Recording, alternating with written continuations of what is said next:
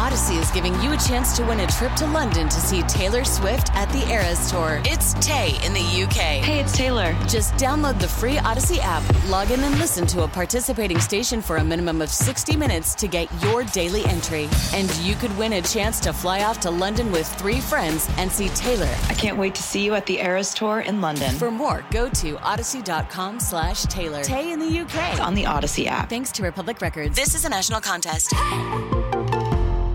All right, let's talk about what I saw last week and I couldn't believe. Yeah. Baldy, I couldn't believe the Vikings came back from 33 down. I mean, this is the NFL, right? The last time we talked about this was 1993. Baldy, where were you in 1993 when we saw the Oilers lose to the Bills? Where were you?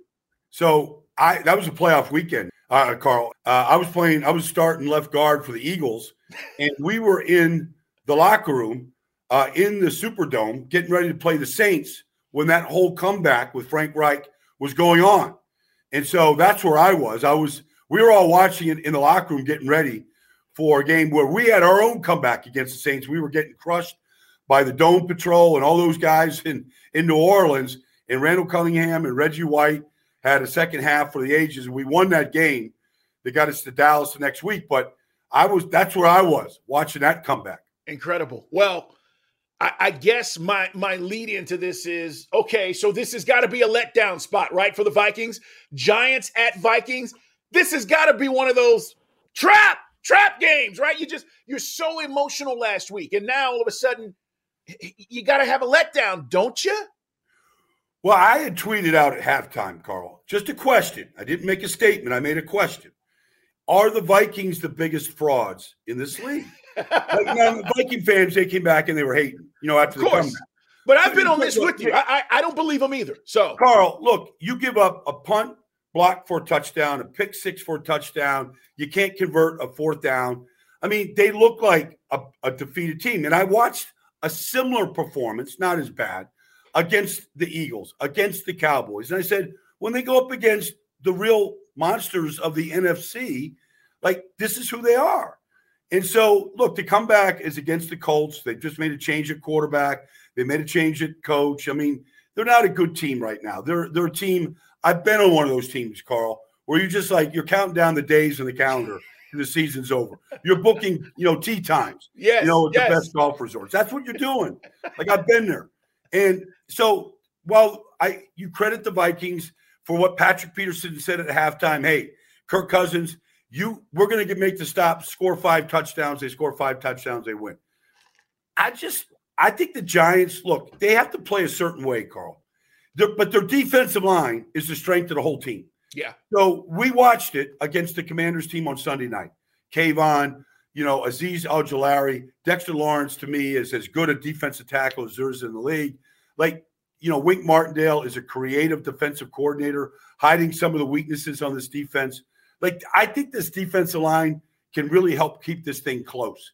And I don't know what you're going to get from the Vikings. I really don't. I know the names on the back of the jerseys, Justin Jefferson, Dalvin Cook, they're elite players. But you're going to see the best from the Giants, right in the playoff hunt right here. Yes, they are. Giants at Vikings. Let's talk about the Lions. Boy, I'm loving what I'm seeing. And this has been building up, right? I mean, week after week, we've talked about it on In the Huddle. Guys, subscribe. We put new episodes out every Tuesday and Thursday. All things NFL. We take you behind the scenes. We've been talking about this, Baldy, for weeks. Yep. The build-up, they're good. They're getting better. Look at the offense. Look what Dan's doing. And now all of a sudden they find themselves in a spot where I think they can go on the road and win again. I like the Lions. That's how much I'm digging what they're doing right now. I completely agree. The fact is, Carl, the Lions know they're a good team. Now they do. Jared Goff's been to the Super Bowl. He knows what they have. Dan Campbell knows it. He's been around this league. What happens is, I remember Pete Carroll telling me this a long time ago, Carl. Even when he was at USC, he had no fear of playing freshmen. And when he's been, at Seattle, play the rookies. They're good players. Play them. You're going to make mistakes early. You might lose early, but you're going to win late. And I feel like the young guys in Detroit, whether it's Aiden Hutchinson, James Houston, Malcolm Rodriguez, Kirby, even Okudah, these guys are now playing well defensively. But offensively, this Ben Johnson, people are now talking about him. I've been talking about him since day one. Yep. He's a very creative offense coordinator. You saw the play to Brock White, right, on 4th and 1 last week to beat the Jets. They've got the right creativity. The offensive line is very solid. They're very, very good. And Amon-Ra St. Brown is a rising star in this league.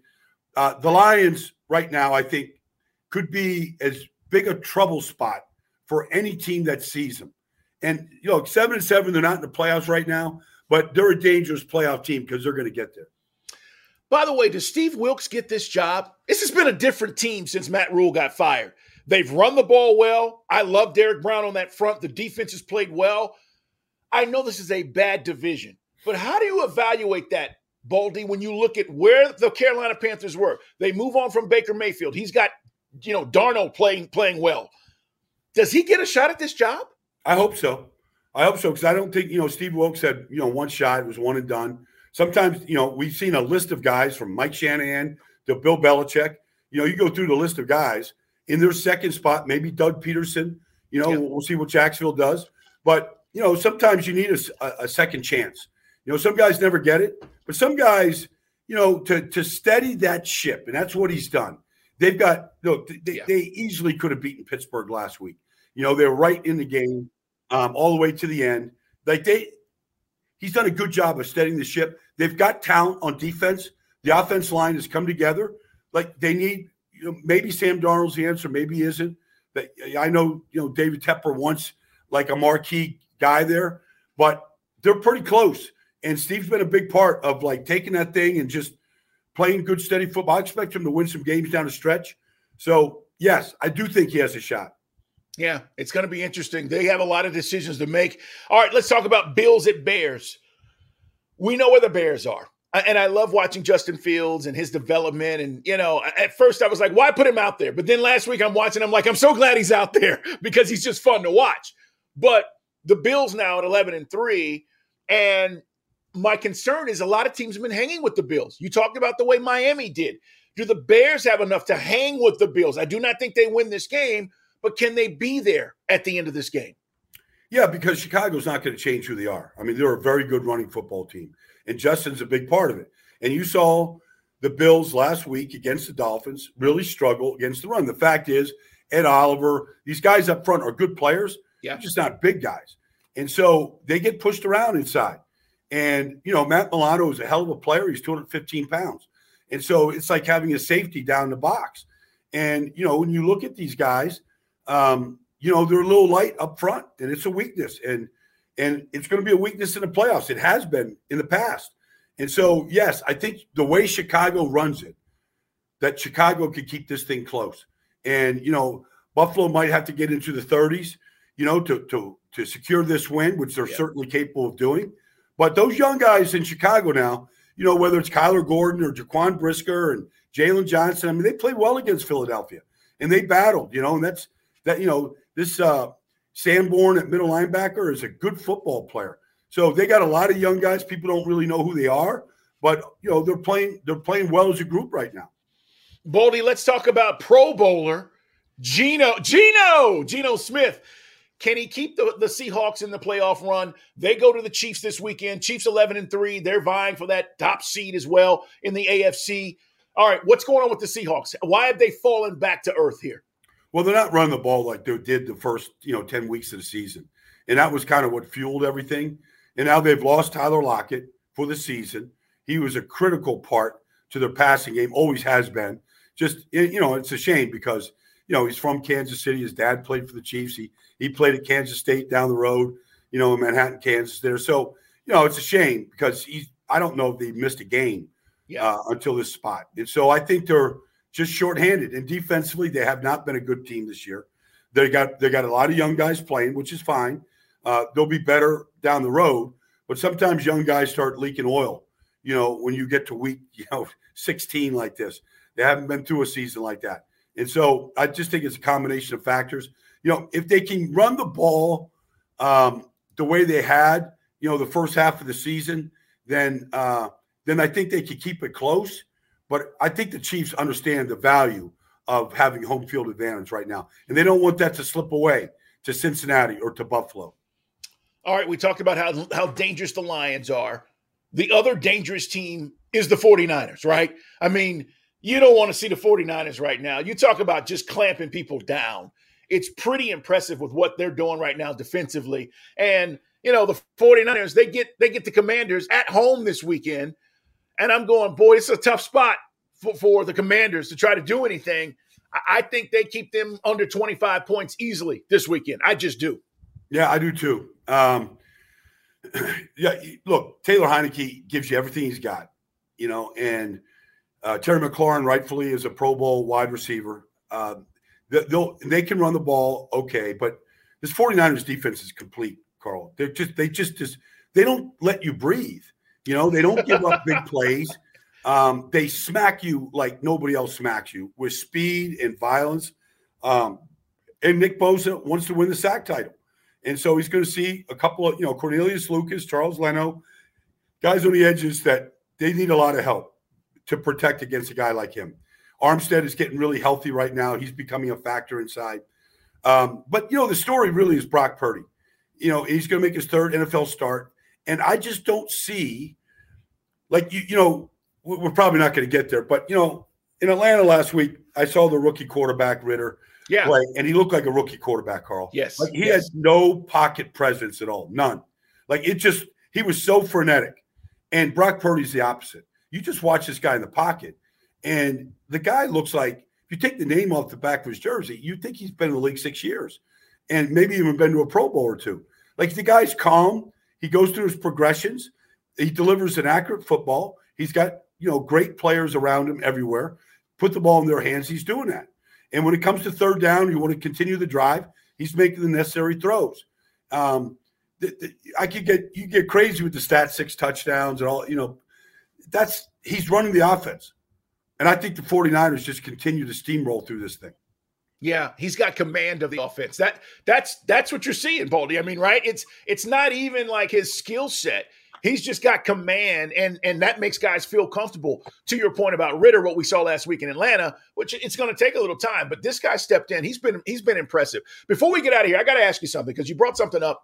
We've not really talked about this on this show in the huddle, but you were talking about being in New Orleans back in '93 and being with the Eagles, and it made me think of the great Reggie White.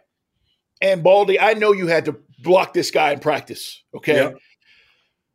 I don't know how you did because Reggie White, in my opinion, was damn near unblockable. And I just want to get your thoughts on this because I'm sitting here and I'm going, man, you know what? Sometimes we forget about these legends and how tremendously talented they were. Reggie White, guys, was on a different level. And, if you're a younger guy and you're watching this or lady and you're saying, hey, I love football and I appreciate what you guys do, I would advise you just to go to YouTube and type in Reggie White and watch some of these highlights and how he just threw guys around. Grown men, big, strong grown men. Just threw them around, double team, split it. Didn't matter how you tried to block this guy. I just want you to talk about Reggie for a second because you had me thinking about it when you said you guys were in the Dome in '93. Yeah, the Reverend. So I played against him when I was in Dallas, and we would play Philadelphia twice a year. So, our whole game plan, Tom Landry would give us a game plan on Wednesdays. Our whole game plan was Reggie. Where is he? Because he'd play over the nose in a bear defense. He'd play, over the end in the regular defense, 4-3. The whole game plan was Reggie. Don't let him wreck it. Don't let him wreck the day. Okay, so all we did was work on, trying to corral Reggie White. Then I came to Philadelphia, and I had to stop in Indianapolis, and we played the Colts. We played the Eagles in Philadelphia. We weren't a very good team in Indianapolis, and I was the right guard for the Colts. And the game starts, and Reggie lines up over me. Now, Reggie never lined up over the right guard. So I'm like, well, what did I do? Did I get Reggie White today? So I just held him. I held him every single play, grabbed him, put my meat hooks in him. We ended up beating, like by the second quarter, he went back to his normal spot. Now the right tackle had him. And we ended up beating the Eagles that day in Philadelphia on the final play of the game. And then I came to Philadelphia from Indianapolis. So I'm out there, and I was always a full-speed practice player. So I'm there, and I'm the new guy in Philadelphia, and I'm going up against Reggie in practice, and I'm going full speed against him. And by the end of the first week that I'm there, Reggie pulls me aside. He goes, "Hey, look, Baldy, I respect the way you practice, but here's the rules. If my chin strap is unbuckled, don't lay a glove on me, or we're going to talk about it, okay? If you see the chin strap is buckled, you can do what you do. But if my chin strap is unbuckled, I'm getting ready for Sunday. I don't really care about Wednesday." So he laid the law down, and I respected Reggie. To see him, his move was the hump move. You know, the great players have moves that are legendary. He had a hump move, and I don't care if it was Tootie Robbins or Stan Brock. You know, he tossed them off the screen, literally, physically airborne them, and we would all watch it.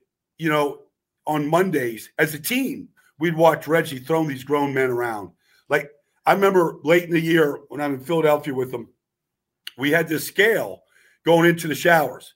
And, you know, we kind of like step on the scale. It was electronic. And I remember one day, it was like December, and Reggie steps on the scale, and I just wanted to see where he was. You know, I'm curious. Yeah. Like it was 330 and climbing when he jumped off the scale. Like he didn't want to see the final number, you know? And so here's a guy that ran in the 4.6s, you know, was dunking basketballs at Tennessee with Bernard King, running with the basketball team, you know, and then as a football player, running in the 4.6s at 330 plus. Like we just never seen, you know, anything like him. Yeah, special dude, man. Great stuff, Baldy. Hey, happy holidays, man, and Merry Christmas to you and your family. We're going to be back, guys, talking more football as we count down to the end of the season. Enjoy the holidays and enjoy some holiday football. We got a full slate of games on Christmas Eve, games on Christmas Day. Doesn't get any better than this. Subscribe and like us, guys. Tell your friends in the huddle. Brian Baldinger, Jason Lock-on-4. I'm Carl Dukes. Everybody have a great day. Merry Christmas, everybody. Baseball is back, and so is MLB.tv.